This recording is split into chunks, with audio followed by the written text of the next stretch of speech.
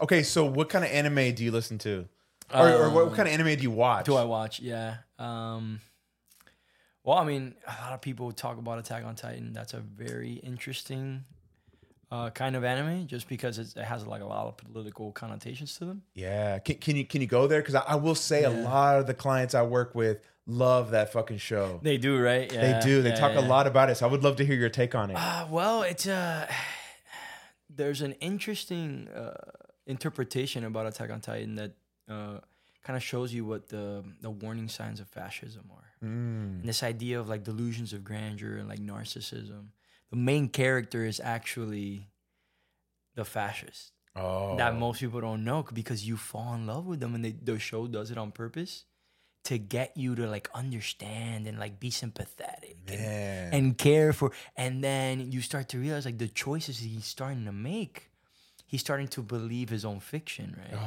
Oh, dude, dude, that's nuts. It's a great show. It's a great show. And a part of it too is like you could also see how like their society that they make in the show, like the hierarchies that exist and the different ways of like stratified societies that are there, and how people have to like fall in line. If you don't fall in line, the repercussions that exist for certain people who don't necessarily like adjust to what's going on. He's one of those people. The main character, I think his name is Alan or Aaron. Aaron, that's his name. Aaron, and he doesn't fit in. And his father was like the whole show is basically you trying to figure out what's going on, but you're always given like small little tidbits of what's actually happening in that society. And then over time, you start to realize like the society you thought was a society is actually a small subculture that was cut off from the rest of society. Oh, wow. Because they were actually a persecuted people, and they were trying to create, in a weird way, it almost reminds like the Jews going into Jerusalem, sure, right? To make their own society from persecution in Europe. It's exactly that kind of reflection, like art imitates life type of thing. Oh, yeah. You could see so many parallels when it comes to that, which is awesome. Like that show is great. What other shows have I seen? I mean, I grew up on anime. Like when I'm a '90s kid, so Dragon Ball Z was definitely a show that I hold near and dear to my heart. And I mean, it's changed a lot since then, but it was definitely a great show that like created part of my childhood and my adolescent years. So what's the phrase? And I don't think it exists anymore because anime is a lot more mainstream. But back in the day, where if someone was really into anime, where they called a weeaboo. A weeaboo. Have you heard that before? No, I've never heard. No, okay. I think it's a little bit of a derogatory term for somebody who's like really into anime and thinks anime is like real life. Every time, when I was growing up, it was just like a nerdy thing or a geeky thing to do. We were geeks. Okay. But now geeks and nerds are cool. So now, see, I'm always telling my clients that. It's like, man, you don't understand. Like back in the day when I was growing up in the 90s, it was not cool to be a geek or a nerd. But now it's like kind of hip. It's super hip. Especially with the new generation, I would say. Yeah. Yeah, with the new generation, the being geeky and nerdy. I actually went to the convention center here in Houston a week ago. The George R. Brown Convention Center? I think that's what it is. Okay. I'm not very familiarized with the whole place yet. Sure. What'd you go see? I didn't see anything. We just walked around the city. Like we were walking around like the what's this area that's next to the I don't remember the name. Cheese, that sucks. But it was like a really nice area. It was like a lot of green everywhere. Oh yeah, you were going to not City Green, Discovery Green. Discovery Green, yes, that's the place. Dude, that place is awesome. Yeah, it's really nice. It was really nice. So I was showing my family around just to like see the area, and then there was an anime convention happening at the convention center. Oh yeah, right a lot of my clients were there. So and there we go. I was like, wow. And then like they had like little posters and stuff. Or like little, almost like little advertisements, like being a nerd is cool. And I'm like, whoa, where was this when I was growing up? Seriously, like, man. Insane. I wonder if that'll be one of the ways that you can connect with, some of your current students. Yeah. I'm going to make that assumption that a lot of them are probably going to be into anime. I wonder if they're going to want to bring that up, or if you can somehow bring that into some of the political science stuff that you're doing. Man, the cool thing about teaching is that you can you can bring everything. If it applies somehow, you can bring anything and everything to the Totally. experience, right? Totally. I just have to. Right now, I'm just trying to stay afloat because I'm just first semester, just starting out, and I feel like I'm slightly overwhelmed with what I'm doing. Dude, I bet. But I'm also trying to provide the students as good of a quality, teaching product. I don't like to use the word product, but sure. But that's what the university I need to provide for students, and I want to make sure that best case scenario, they're critically thinking and they're questioning outside of what they're reading in the text. Oh, I love it. Right, because that's the whole point. I want to complexify what's happening. Yes. And also complexify what they're reading, because I'm like, yeah, I gave you an assigned book, but don't use that book as your Bible, because that book will be scrutinized. Yes. Right, as much as possible. Oh, I love it. And I think that's the whole point. Like, students should, that's a skill that one needs to develop. They don't realize that they're developing that skill. But I am definitely internally doing that for them as I'm bringing up different perspectives and different ideas that aren't being mentioned in the book. Yeah. Dude, Rudy, I love that. Yeah. I'm trying, man. I'm trying. It's just, the good thing is, too, is like I'm giving... I wish I would have had you as a college professor. You know what's funny? I was talking to someone not too long ago, a good family member of mine. I was like, man, I wish I had myself to teach myself. That would have been great. Oh, that's awesome. I wish I would have been taught American politics like as myself, as a student. Sure. That would have been great. Dude, because my political science courses were boring as fuck. Yeah, no. And it's true, man. And it's it can very easily get boring. Yeah. I think that's a bit of the stereotype. And it's interesting too, because now that I'm on the other side, I'm on the Wizard of Oz side, right? Like behind the veil. You're the expert. Yeah, I'm behind the veil now. The interesting thing is that I noticed that it's not that hard to make things interesting for students. You just got to put in a little bit more effort than if you just, I don't know, like just took everything from face value and then you just presented it as it was. Just be a slightly more creative and just maybe put 20 more minutes that you normally would put. And that makes all the difference. Yeah. It makes all the difference for them because you see it in their faces. You're like, whoa. Like, what? Every time students, I'm confused. I'm like, I did my job. Like, thank you so much. The whole point is to be confused. So you're in the business of making people confused. Yes, because confusion creates opportunity for growth. Ooh, right? Man, that's good. Yeah, man. Like, confusion is like, I want to know more. Because confusion is actually a liminal space. Yeah. That one exists in, and what one really wants to do is to find the space that you can now be less confused, right? Yeah. But how are you less confused? By learning more. Yes. So that it's literally like it's a need that human beings have. I mean, it's funny enough, we're on the podcast, so goes straight to Erich Fromm. Yeah. And Fromm is all about this idea of like, the conflicts, the internal conflicts that exist within people, and confusion is one of those conflicts. The whole point is to overcome it, because once you can overcome, I guess the way I think about it is like it's overcoming this like ungroundedness. That's the word that I'm thinking about. Okay. Because it's like you have no footing. You don't know what's going on. You don't have a compass. When you don't have a compass, there's a lot of anxiety that exists, right? And is it like a sense of you're free falling? Yes, free falling, not knowing where you're dropping, and it is very, very uncomfortable, right? It's a very uncomfortable feeling, and you're looking for ways to try to alleviate that as much as possible. Oh yeah, right. Absolutely. And human beings are constantly doing that in all kinds of different dilemmas that they're experiencing. But when it comes to learning, for example, that's one way to overcome the free falling.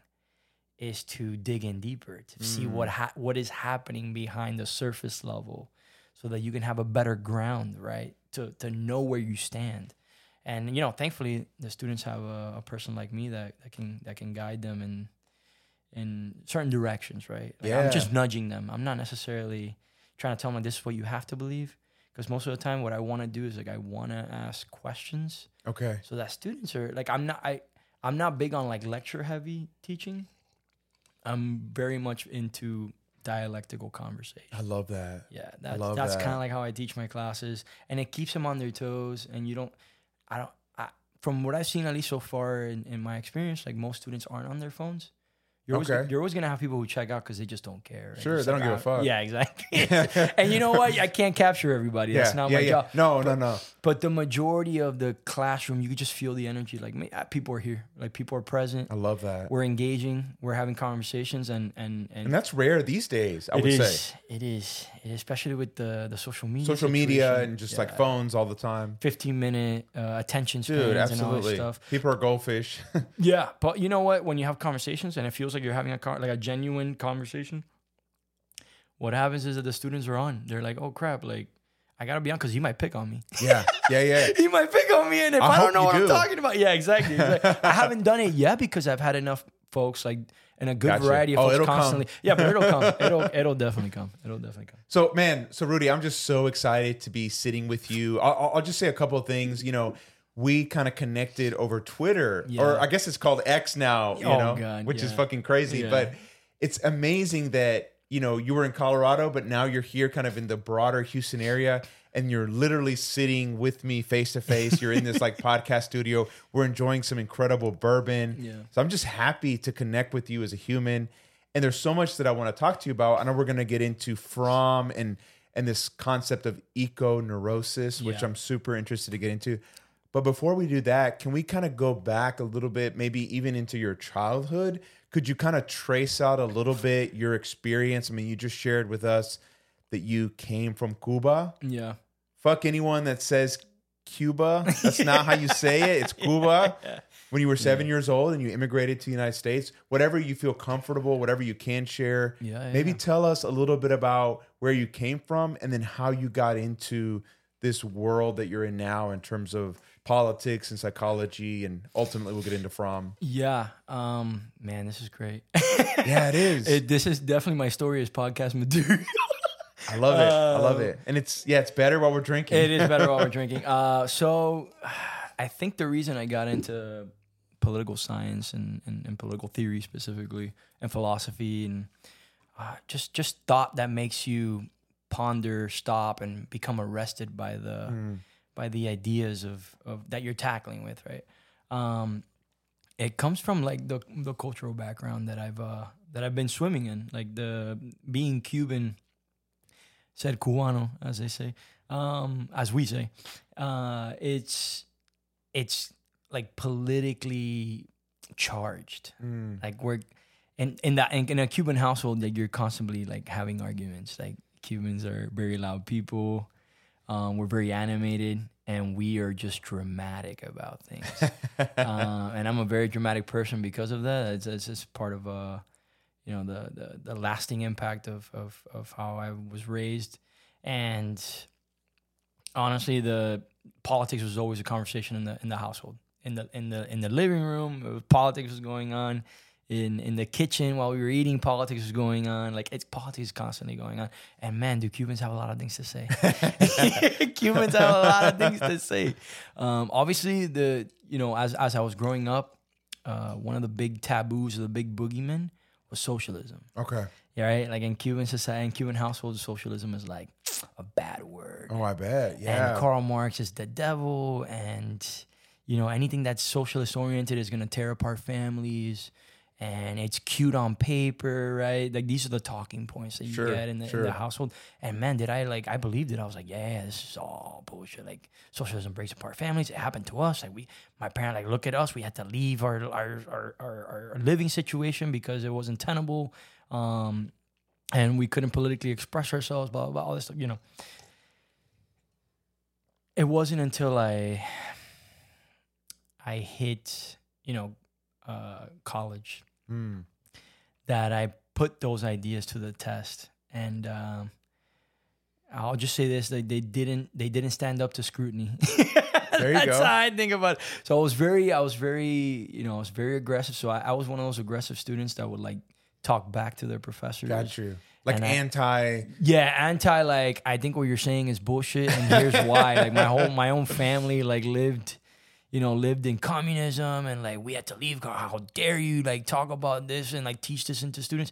And over time, I met great mentors of mine, and they rocked my world. Like they rocked it in a way that was graceful, kind, empathetic, compassionate, but they also rocked it in a way where it's like, hey, you got to deal with, the years of conditioning that you've experienced, because I saw the world in black and white, and I slowly realized, like, while some of the things that my parents experienced are very much true, sure, and I would never argue against that, because I can't, for example, right now, I can't go back to Cuba without making a Cuban passport and then paying a shit ton of money so that I can be recognized as a Cuban national, because my American passport does not recognize. Just as an example, right? It's a great example. Yeah. So there is obviously like authoritarian tendencies, and they do exist in Cuba. I do not. You can talk to other people, you can talk to other Marxists, but I am not one of those Marxists who would tell you that in Cuba there isn't authoritarianism. There is authoritarianism, yeah. Very much so. But the way that I understand socialism today is much more nuanced than it was when I was growing up. Sure. And I didn't just take my parents' word for it, and I challenged those ideas. Like, I think that was the whole point. Like, not knowing. I mean, as a kid, right? Since we're going back to me being as a kid, I had tendencies of questioning things and asking a lot of why questions. My parents would get really annoyed by that. Really, really annoyed by that. But I realized... And in Spanish, ¿y por qué? Sí, ¿por qué? ¿Por qué esto? ¿Por qué eso? ¿Por qué lo otro? And, like, it's... And they were like, ay, Dios mío, este niño. Like, that's what they would say. But, I realized, like, I had a yearning for something. That's a good word. Yeah, I was yearning for knowledge. But in my family, we didn't have, like, very working class, right? Okay. My father, like, worked with his hands a lot. Incredible human being in his own way. What did he do? He did a little bit of everything. Like, okay. In Cuba, he was a gastronomo, which is, I would say, like, the art of serving people. So he was like a bartender as well. Nice. And he worked in hotels. He did a great job at what he was doing, but very good conversationalist. I think that's definitely one of the things that I got from my father too. But if he wasn't doing that when we moved to the US, he started working on cars, so he started fixing up cars. Then he got into HVAC, so he started fixing up AC. So it was always things with his hands. And for me, like, I never, even though I learned how to, like, not clean my car, but I changed my tires and work with my car, like, look at the oil, change the oil, because he wanted me to do that with him. It's like, every man needs to do this. Every man needs to do that. I can barely change the fucking light bulbs. Maybe I should be ashamed of that, but I can't. No. I mean, can't it's do fine, shit. Man. It's fine. I mean, we're living in a very technocratic society. So that's totally fine. And yeah, like, I've had to learn how to, like, I would do jobs with him too, like clean air conditioners with him and stuff like that when I was a kid, just to make a couple bucks here and there. But I was never really, really into, like, the working with your hands thing. I appreciated it, but I don't know. I had interest. But you were into the life of the mind. Yeah, I was interested in other things, and even though my dad liked history and he was really into, like, talking about politics and philosophy and stuff, it was always, like, surface level stuff. Okay. For him, it was always surface level. Like, he would watch a documentary. He's like, I know everything I need to know. The documentary has told me everything. That's a fucking amazing. Were you guys big into Jose Marti? Oh, 100%. So that's another thing too. I think love Jose Marti. Yeah, I've taught him in some courses that I had. Jose Marti is definitely my political theory catalog. Okay. 100%. Okay. Yeah. I have to teach him, like, the apostle of Cuba. Like, and then also too, a lot of students, like, really appreciate that I'm teaching a Latin American scholar and not just constant white people. Not just constant old white guys. Yeah. Old white guys. Right? And no, he's great. He definitely left an impact on me. Okay. In my writing, like, I remember I used to. I don't know how much you want me to say stuff, because we do got to talk about other things, but. Dude, go wherever you want to go, man. Right. I don't give a fuck. This is great. Well, they were like. We would read, like, Jose Marti poetry and stuff, like, in my family. Really? Yeah, because my aunt was aunt's like a scholar. Yeah, my aunt's a scholar because she's a law scholar at the University of Urbana. That's what she was teaching at. Nice. And me and her, like, we would always go to her house, and being with her, like, she was just like, when it came to the intellectual curiosity and the intellectual development that I could have, she definitely like resonated with me. She was like, "Oh, Rudy likes to," and we read poetry and we sang songs. We would hang out in the portal, like in the little patios, when the lights would go out in Cuba, because the lights would go out in Cuba. Just randomly, they wouldn't tell you. The lights just go out, and then you just got to deal with it. Wow. And then what happens is that people just get together, and then they have like a little community. I don't even know what you call it, hangout spots. Like people just hanging out in the community because you can't do anything because there's no electricity. So you just have no choice but to, it's almost like hurricane parties. Yeah. When hurricanes happen, oh yeah, there's no electricity, there's nothing to do. So what happens? You're forced to hang out with your community. Like that's literally what happens. So in Cuba, it just happened more often. Okay. It just happens more often. And that's what you would do. You just hang out with them. And then we would just have that's where as a kid I thought, I didn't realize like how impactful those moments were. But I learned a lot during these like little community gatherings, even though it was like an inconvenience for everybody. As a kid, I was getting so much from it. I was learning so much from it, which now I look at it, as an adult, and I'm like, man, we need more spaces like that. We need to, as adults, and also like just in the society in which we live in, we need to have more communal collective spaces to be able to hang out and just talk, and like adults and like old people and young people coming together. Dude, like, and this goes, I think, to Fromm's idea of relatedness. Yeah, 100%. Yeah. Which, not that we have to go there right now, but I just wanted to throw that out there because that's one of the things that really resonated with me about your article and just thinking about Fromm and the centrality of just, relating to other people. I think that's huge. Yeah. And now that you're saying that, like, I think unconsciously that was what brought me to Fromm. Okay. Yeah, because of the experiences I've had in the past as a kid, developing as a person. Yeah, it's just that Fromm was speaking the language that I didn't know I was practicing. Okay. But he put it into words. And there's something powerful about making a liminal space or a thing you do and putting it into a name.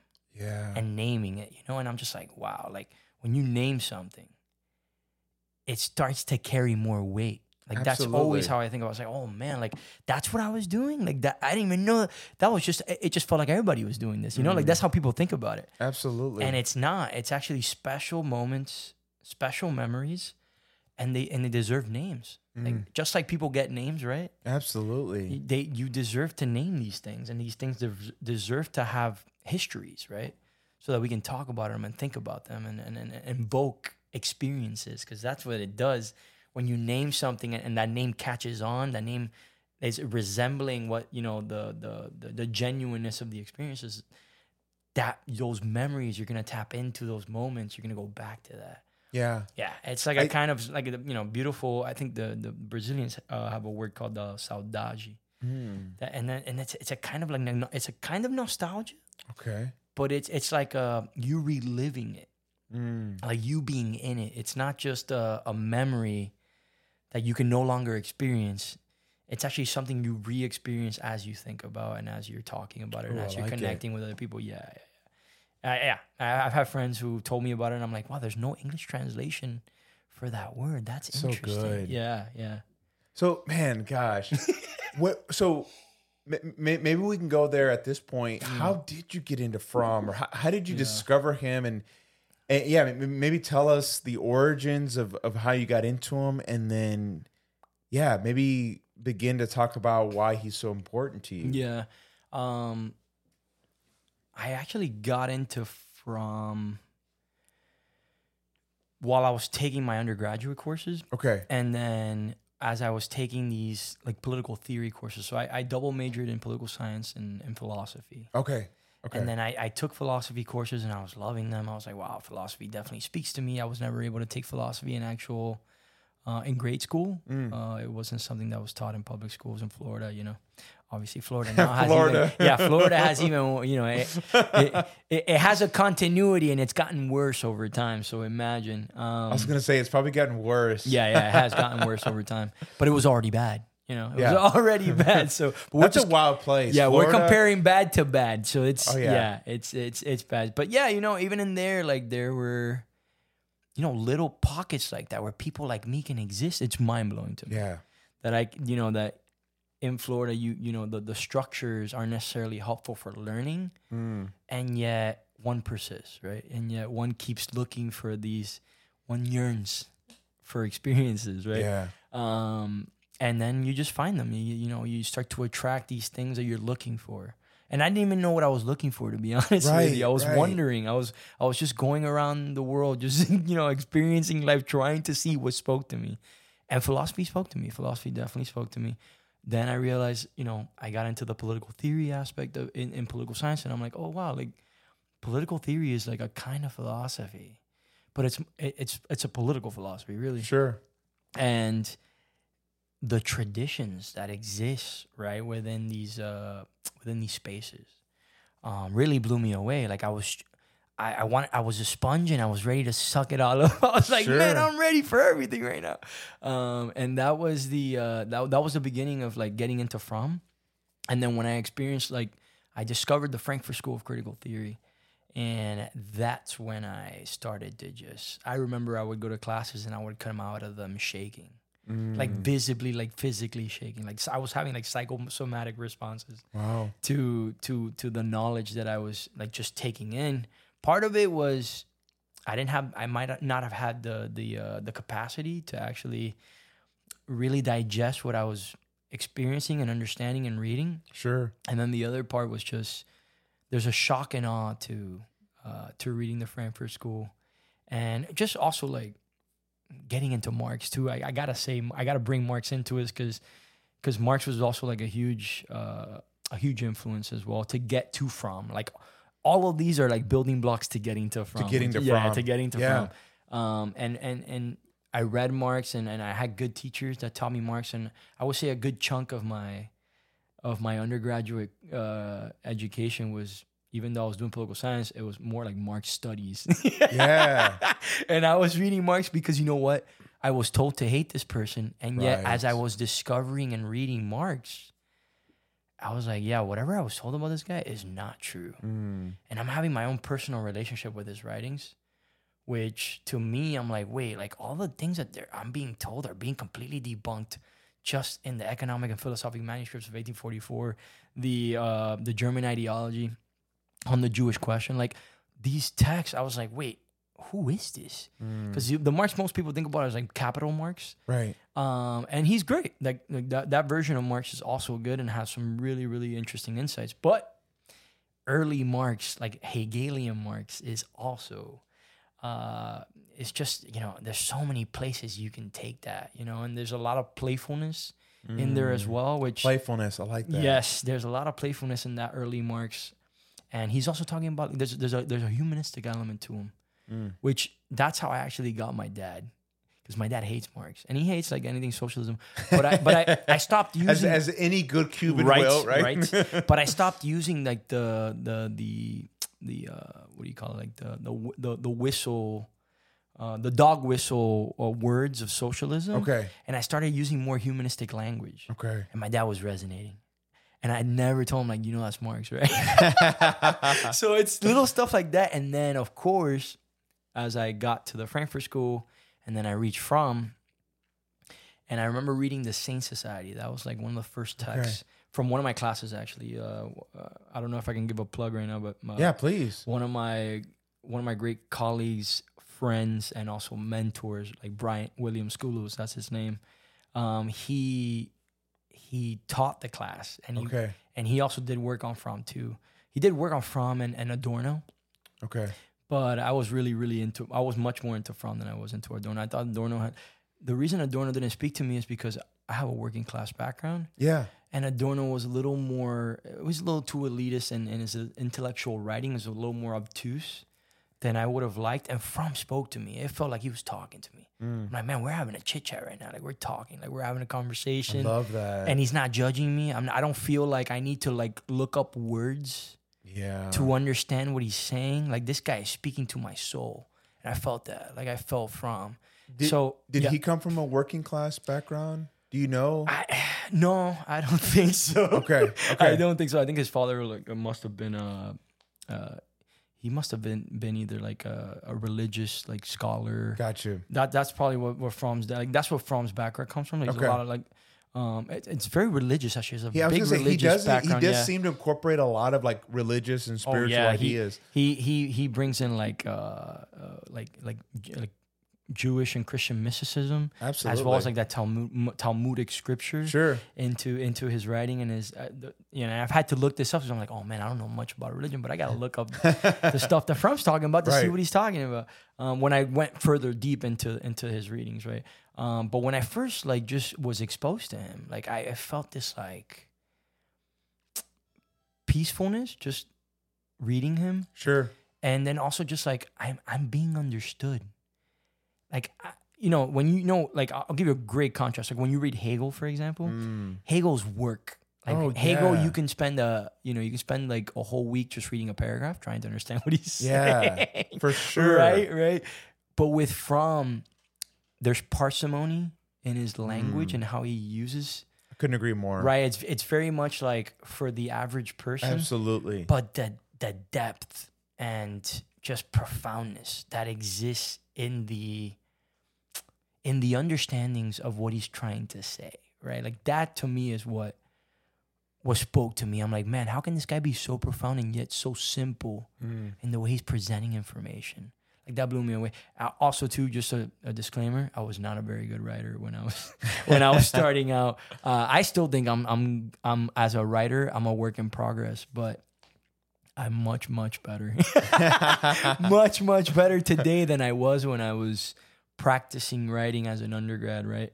And also in grade school too, like writing wasn't a big thing, and I was let down by the system, and I really will say that. But also can't be an excuse. So I worked really, really hard on where I am today with my writing, and that's I would say like that's one of my biggest boons to my students, because I always tell them like as soon as the first day of syllabus, I'm like, hey, don't worry about the writing as much, because I'm a lot more forgiving of that due to the fact that I probably experienced most of all the mistakes that one can experience when you're going through writing and the process of writing. So nice. I always told them like, hey, don't worry about the writing. I'm going to be there to help you out every step of the way and whatever aspect of development in your writing that you're in.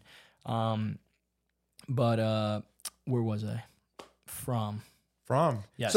So maybe, okay. So I know that I just yesterday read through this article that you wrote, which I know you were just saying a minute ago, before we hit record, is still kind of in the process of getting published, which I'm really excited about. Yeah. I wonder if we can maybe connect Fromm to this concept of eco-neurosis. Can you speak to that? I think there's going to be a lot of people that hear that phrase, eco-neurosis, and they're going to think, what the fuck is that?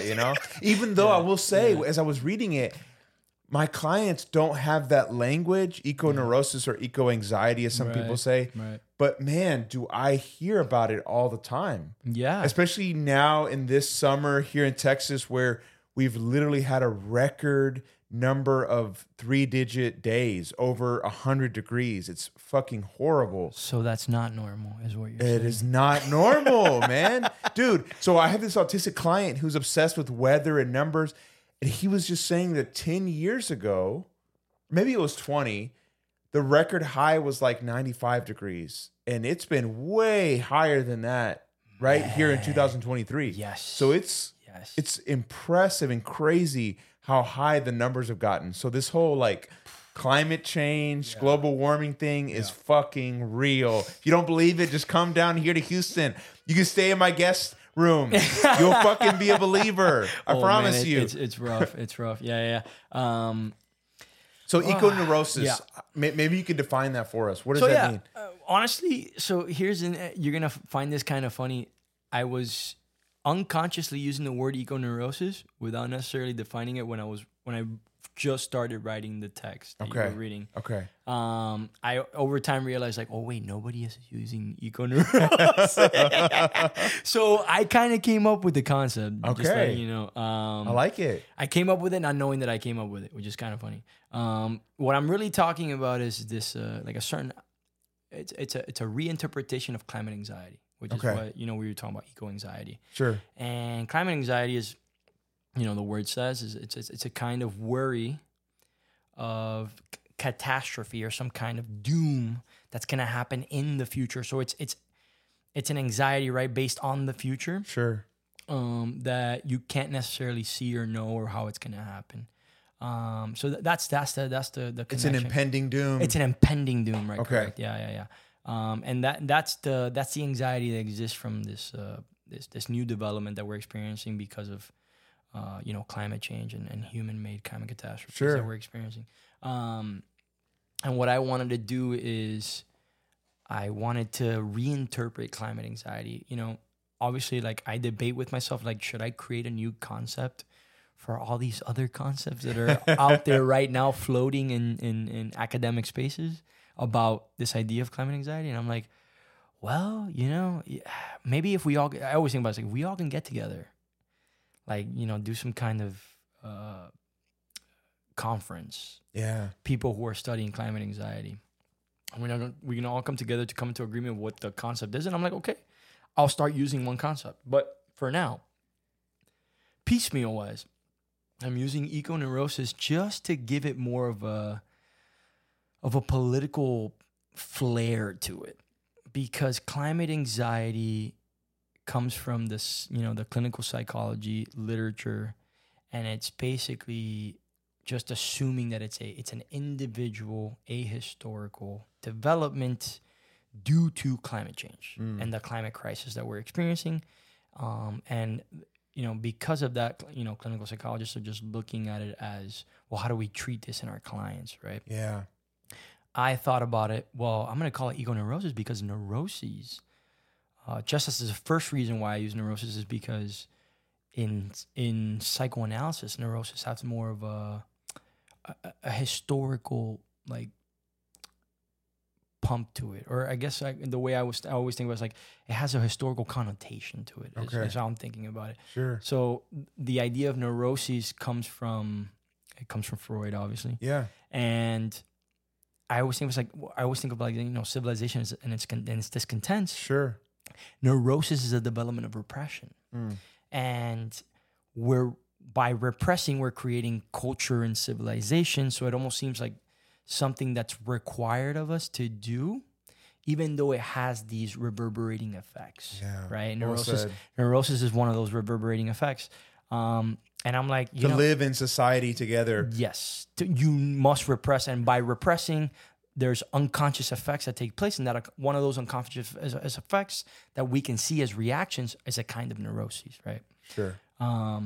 Obviously, we can give different names to neurosis, right? But within that psychoanalytic literature, I was like, okay, neurosis has a really, I think, more of an impactful punch, just because it has almost like this, how I just explained, like this dialectical understanding to it, that by trying to make something work, you're also hiding something at the same time, right?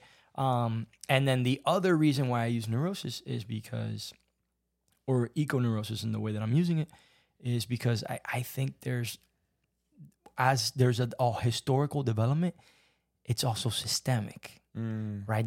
To me, that's the political, cultural aspect of the climate anxiety that we're not talking about. There's a collective effect, there's collective neuroses going on, and we're trying to deal with it through individual means. Through like cognitive behavioral therapy. Yes. Just change your thinking patterns. Behavior. Yep. Yeah. Change your thinking patterns. Like, go out into nature. Go pick up some trash at the beach, right? Like that. Those are some of the solutions. I wouldn't even say remedies, right? Some kind of treatments, not necessarily solutions. But and I was like, nah, like that's like too individualistic. It's too individualistic. Like, it might work for and depoliticized, ahistoricized, individualized, right? And I'm like, no, this has to be collective, systemic, political, and there has to be. I was thinking about, like, well, how do we trace back these psychological reactions back to something deeper in ourselves and in our culture, right? That's why I called it eco-neurosis. So those are the two reasons why I wanted to change it to eco-neurosis. I mean, we can, I can debate that with anybody, but That was those were the elements that were involved to try to do that. Okay. Yeah. So now, okay. So Rudy, with that, where does Fromm come in? And maybe let me just throw out, if I understood your argument. Yeah. Let me just say that there was this great concept from, I think, the Sane Society of the pathology of normalcy. Like go there for a second and how that connects to everything you've been talking about. Oh man, I remember when I was like trying to develop it and connect it with the pathology of normalcy. The pathology of normalcy, what it does is that it serves two purposes, I think. The first purpose is to create someone who's well-adjusted. And the second purpose is to mask things that exist in one's culture so that you can be a part of the herd. So you can be a part of the rest of the community, right? Okay. Because if you're not doing that, human beings have these needs, right? Like, and I think that's one of the most important things about Fromm, that he talks about human needs. When he talks about like his philosophical anthropology on human nature, it's incredible. Like, I've never seen someone talk about human nature in the way that he has. Most people either say human nature is one way or human nature is another way. We're either greedy, self-interested, right? Like if you read the Leviathan, but I forgot the author's name right now, which I should be remembering. Is it Hobbes? Yeah, Hobbes. I was like, why am I not thinking of Hobbes? So Thomas Hobbes, for example, thinks that human nature is a specific way. Right. And it's most of the time, right? Like, it's nasty, brutish, short. Right? Like it's very pessimistic. It's a very pessimistic understanding. Yeah. And then there's other people who are, the idealists would tell you that, there's aspects of human nature like, well, we can use reasons and we're not worms and all these things, right? Sure. Would that be Rousseau? Rousseau's a little more complex. Okay. I'm thinking more of like Kant. Okay. Yeah, Immanuel Kant here. But yeah, Rousseau, I would not want to get into Rousseau sure. right now. No. But Rousseau, maybe for another conversation. Another conversation for sure. And what was I saying? So yeah, and then Fromm comes in, right? And I'm like, wait, like Fromm can encapsulate the way he's talking about human nature. He can encapsulate both Hobbes and also the more positive orientation about human nature. I'm like, how is this possible? So is it like paradoxical? It's paradoxical. Okay. Yes, it's 100% like how I think about it. It's like, to me, paradoxes and dialectical orientations are very, very, at least they're interrelated, right? They're connected to each other. And he thinks that, human beings are capable of all kinds of things. Beautiful things, incredible things, great things, but we're also capable of destructive things. Absolutely. And hateful things, right? So he's like, well, this is all, we're constantly fighting a battle within ourselves, right? And this is also relates back to Jung in certain ways. Oh, yeah, right? for sure. And he basically says our current instantiation of society picks and chooses what aspects of our human nature should be rewarded. And that's where I think it's interesting about Fromm. It's like, okay, like the forms of society and the context in which we're living in develops a kind of person. And that person isn't organically created. It's synthetically grown through culture, right? Culture is and it's funny too, because if you haven't read Norman O'Brown, you definitely should, because he's also been influential too. And Norman Brown has he thinks that for human beings, our evolutionary process was actually culture. So culture to him is a suprabiological development. That's what he calls it. And in certain ways, I think Fromm actually would agree with that. Okay. Yeah. Culture is definitely like since we're no longer instinctual beings, right?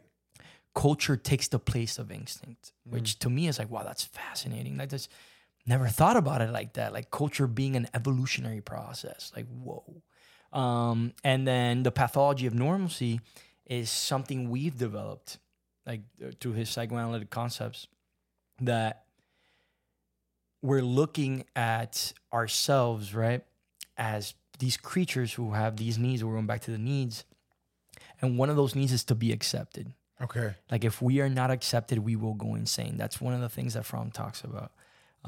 And we have physical needs, and then we also have psychological needs. And we always, most people focus on the physical needs, but these psychological needs, he claims, are as important. And I tend to agree with him, that are as important as our physical means, because if we're taken away from these psychological needs that we need to have, sure, we do not function as, capable human beings. we don't have the capacity of what Maslow would call like a hierarchy of needs, right? Right. Where we self-actualize, for example. A non-self-actualized human being, is not, from the psychoanalytic element, and even for Fromm, he'd be like, that's not a fully developed human being. Okay. And we can create societies that do not develop fully developed human beings, right? Yeah, absolutely. And the pathology of normalcy is, I always think about it as it's some kind of a form of this defense mechanism. He claims that there are these practices that we need to do, and we need to become well-adjusted to them, because if we do not become well-adjusted to the practices of our society, then we become pariahs. And if we become pariahs, we lose community, right? We lose these psychological needs that are really important to us. And what do? We have to mask ourselves. And a pathology of normalcy is a kind of learning to mask, because some people are born in the world a little too sensitive, a little too neurotic, right? And what the pathology of normalcy is there to do, it's almost like I would always say it's like the hand of the reality principle. Sure. If you really think about it. I like that. Because the reality principle is supposed to, it's supposed to gel you into this well-adjusted member of society to be productive. Right. But Fromm claims the reality principle is not created equal, because with the pathology of normalcy, while you have to act in specific ways so that you don't develop these neuroses, it doesn't mean that those neuroses go away. They're just hidden. Yeah. Subterranean. It's subterranean, right? But the thing is that if the majority of us are doing, because he has like this very his orientation is like a kind of like humanistic ethics. Sure. So his humanism has an orientation for like self-development and transformation and aspects of insecurity, which he says we're lacking in the society in which we live in. Our society cares too much about security. It wants us to feel like we should just be we should just be another number, and we should just be a part of the cog in the machine, right? You don't want to stand out, because standing out could be the difference between you getting a job and not, right? Like like standing out could be isolating, and it can make you feel uncomfortable. It can make you feel vulnerable. Sure. And what you want to do is just like, you want to, kind of like people say, right? You want to stand out just enough, but you also just want to be a part of what's happening in the culture. So you're not rocking boats, right? Okay. And that's what Fromm is like, almost like getting at with the pathology of normalcy, where it's like, we need to do this, because if we don't do this, we're going to go insane. But at the same time, there are these reactions, like human beings react. Sure. And he gives various examples throughout history of how humans are reacting. Like he talks about slavery, for example. We've all there's a pathology of normalcy. It became normal to accept slavery as much as it was to the white person as it was to the actual slave. Right. Absolutely. Right? So there's these points of contention, and the reactions are the effects of what we normalize. And he's saying those effects are the neuroses. Okay. Right? Those are the reactions that we need to be looking at, which is like, what are we sacrificing when we're adjusting? Yeah.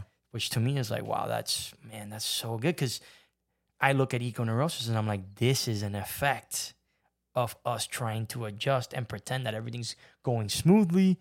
We shouldn't completely transform our society, because it feels like it's too hard, right? Like, what can an individual do to get rid of climate change, right? Like, right. How do we even collectively start to think about these things? And these are collective questions that we need to be doing, and we're not doing, because people want to. It's easier to just accept and smoothly transition to things as usual. Sure. Than it is to actually like reckon with what does it look like after the end of capitalism, right? Dude, like totally. Yeah. So I think the big question I have for you is, if the right approach is not what I think a lot of therapists do, which is just to focus on the CBT side, or just, let's think about different thinking patterns and go out and kind of go into nature. I mean, some of that maybe can alleviate some of it. What is, I don't know if there's a solution in terms of a singular thing, but in terms of your approach and your philosophy and your way of thinking about things, drawing on Fromm, yeah, how do we begin to think about and navigate this eco-neurosis in a more collective kind of political way? If the kind of depoliticized, dehistoricized, individualistic kind of approach is not really where it's at, how would Fromm help us think about it? Honestly, you know what's funny? I'm going to go back to what I was saying earlier about the apagones and the hurricane parties. Like, we need to, as a society, I mean, I'm not an architect of society or anything like that, but we need to start thinking about how we can engineer not just spaces, but also organic moments, right, of community, of collective recognition, to be able to come together and talk about the heavy topics without pissing each other off or like just cursing each other off on Twitter or Facebook or whatever, right? Because that's what see, these are the spaces now.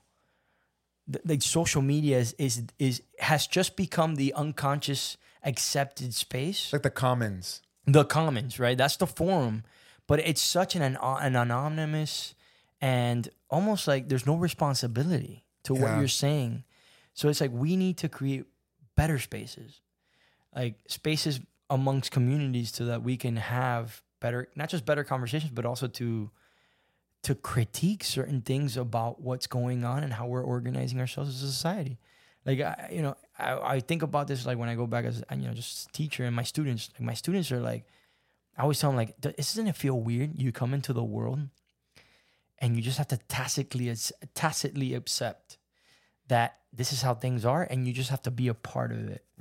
But society never asks you for your consent on, hey, should we be doing things this way? Should we have some kind of like new reclamation on like how we can go about organizing things in a different way? Right. You're never gonna ask anything. It always asks everything of you, but you never can ask anything of it.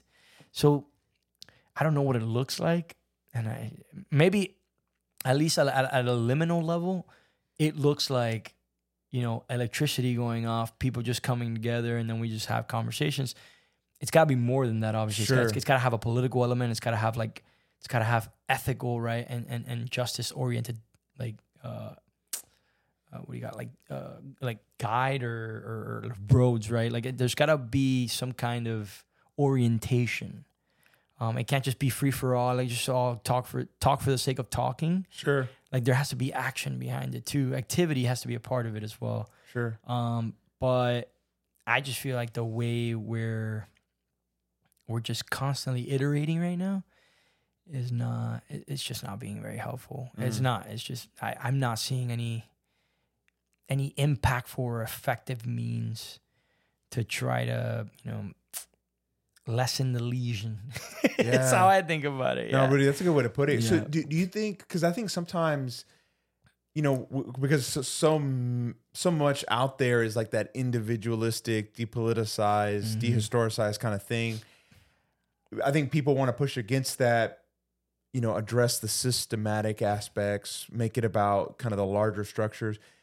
I agree with that 100%, but do you think there's also, I mean, maybe that's what I'm getting from you. Yeah. Is there a place to also focus on like the grassroots and the individual and just like your local community? I mean, do you have any thoughts there? Yeah.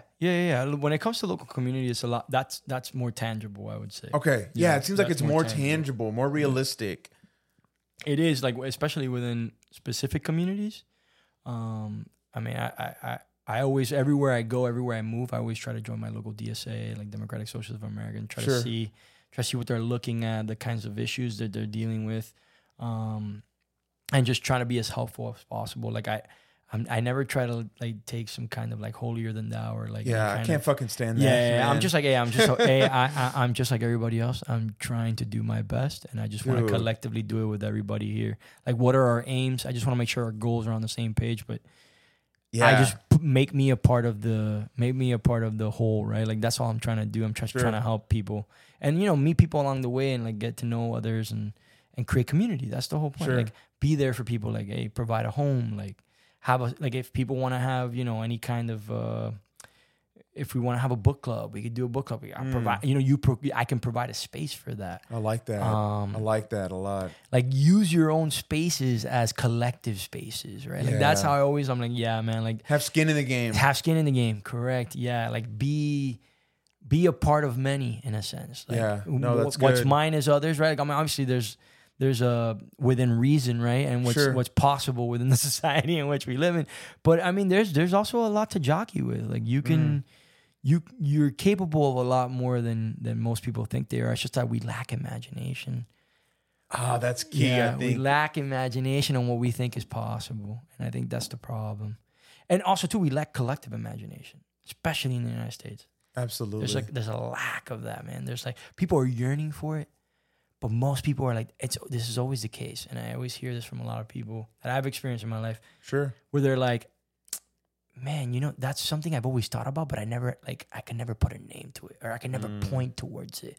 Like I didn't know that's what that was. Like you're giving me much more clarity on what that is. And I'm like, yeah, of course. Cause like we don't have spaces to talk about collective language.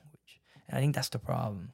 To me, Fromm is skilled and adept at collective language. That's why I think he's such a boon to being able to like reimagine yourself and also like recondition how you can think of what's possible. Okay.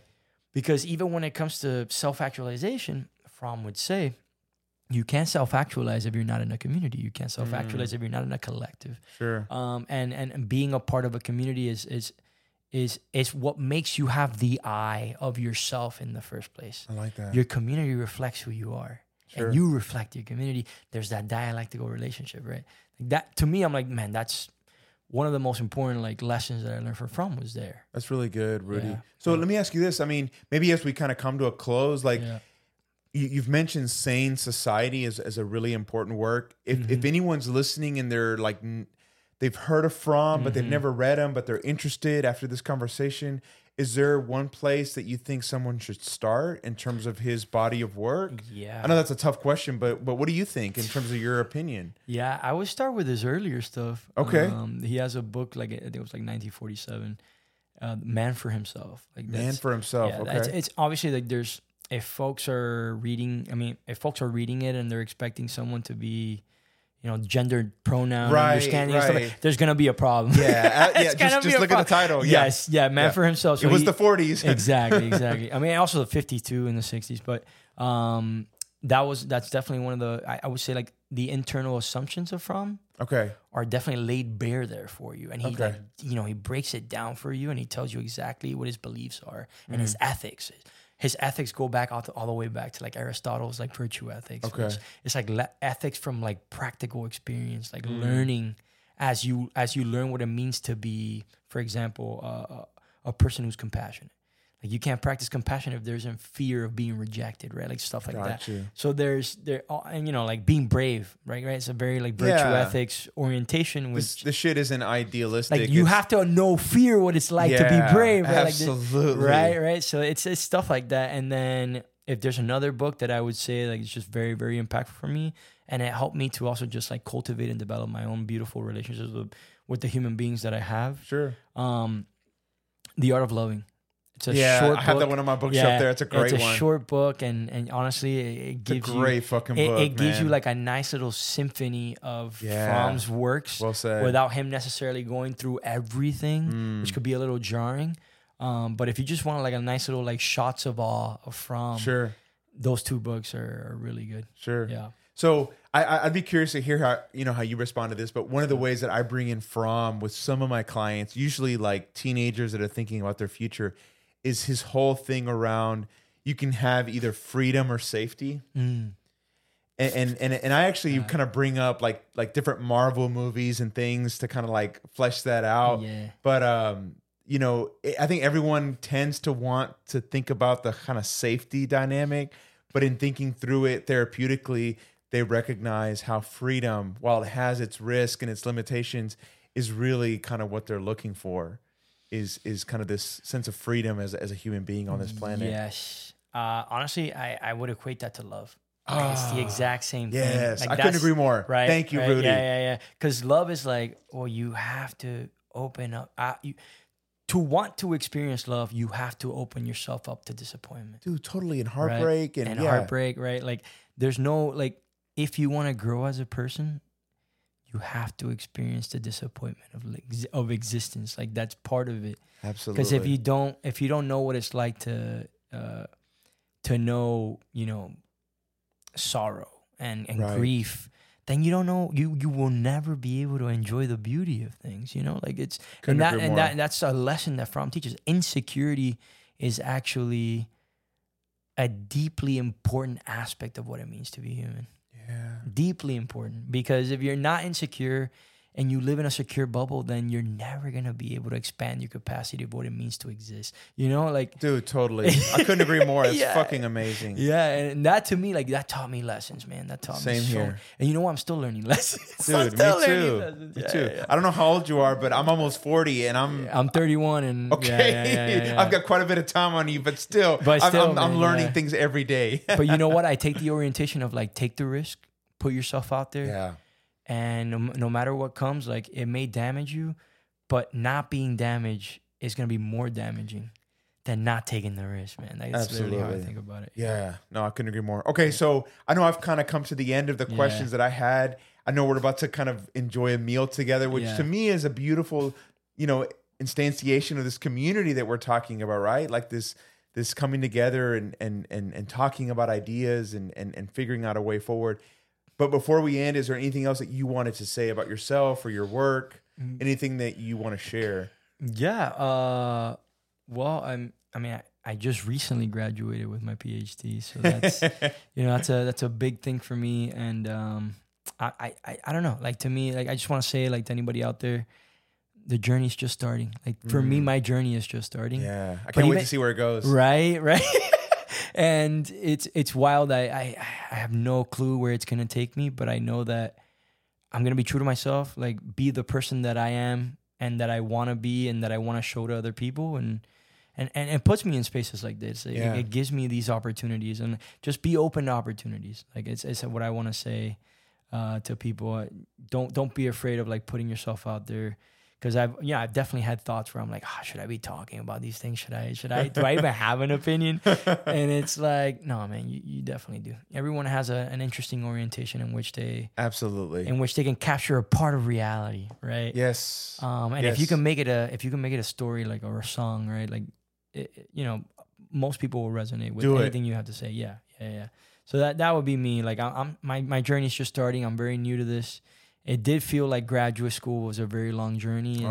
And that was a journey in and of itself. I bet. And I definitely felt old in that journey. But you know what?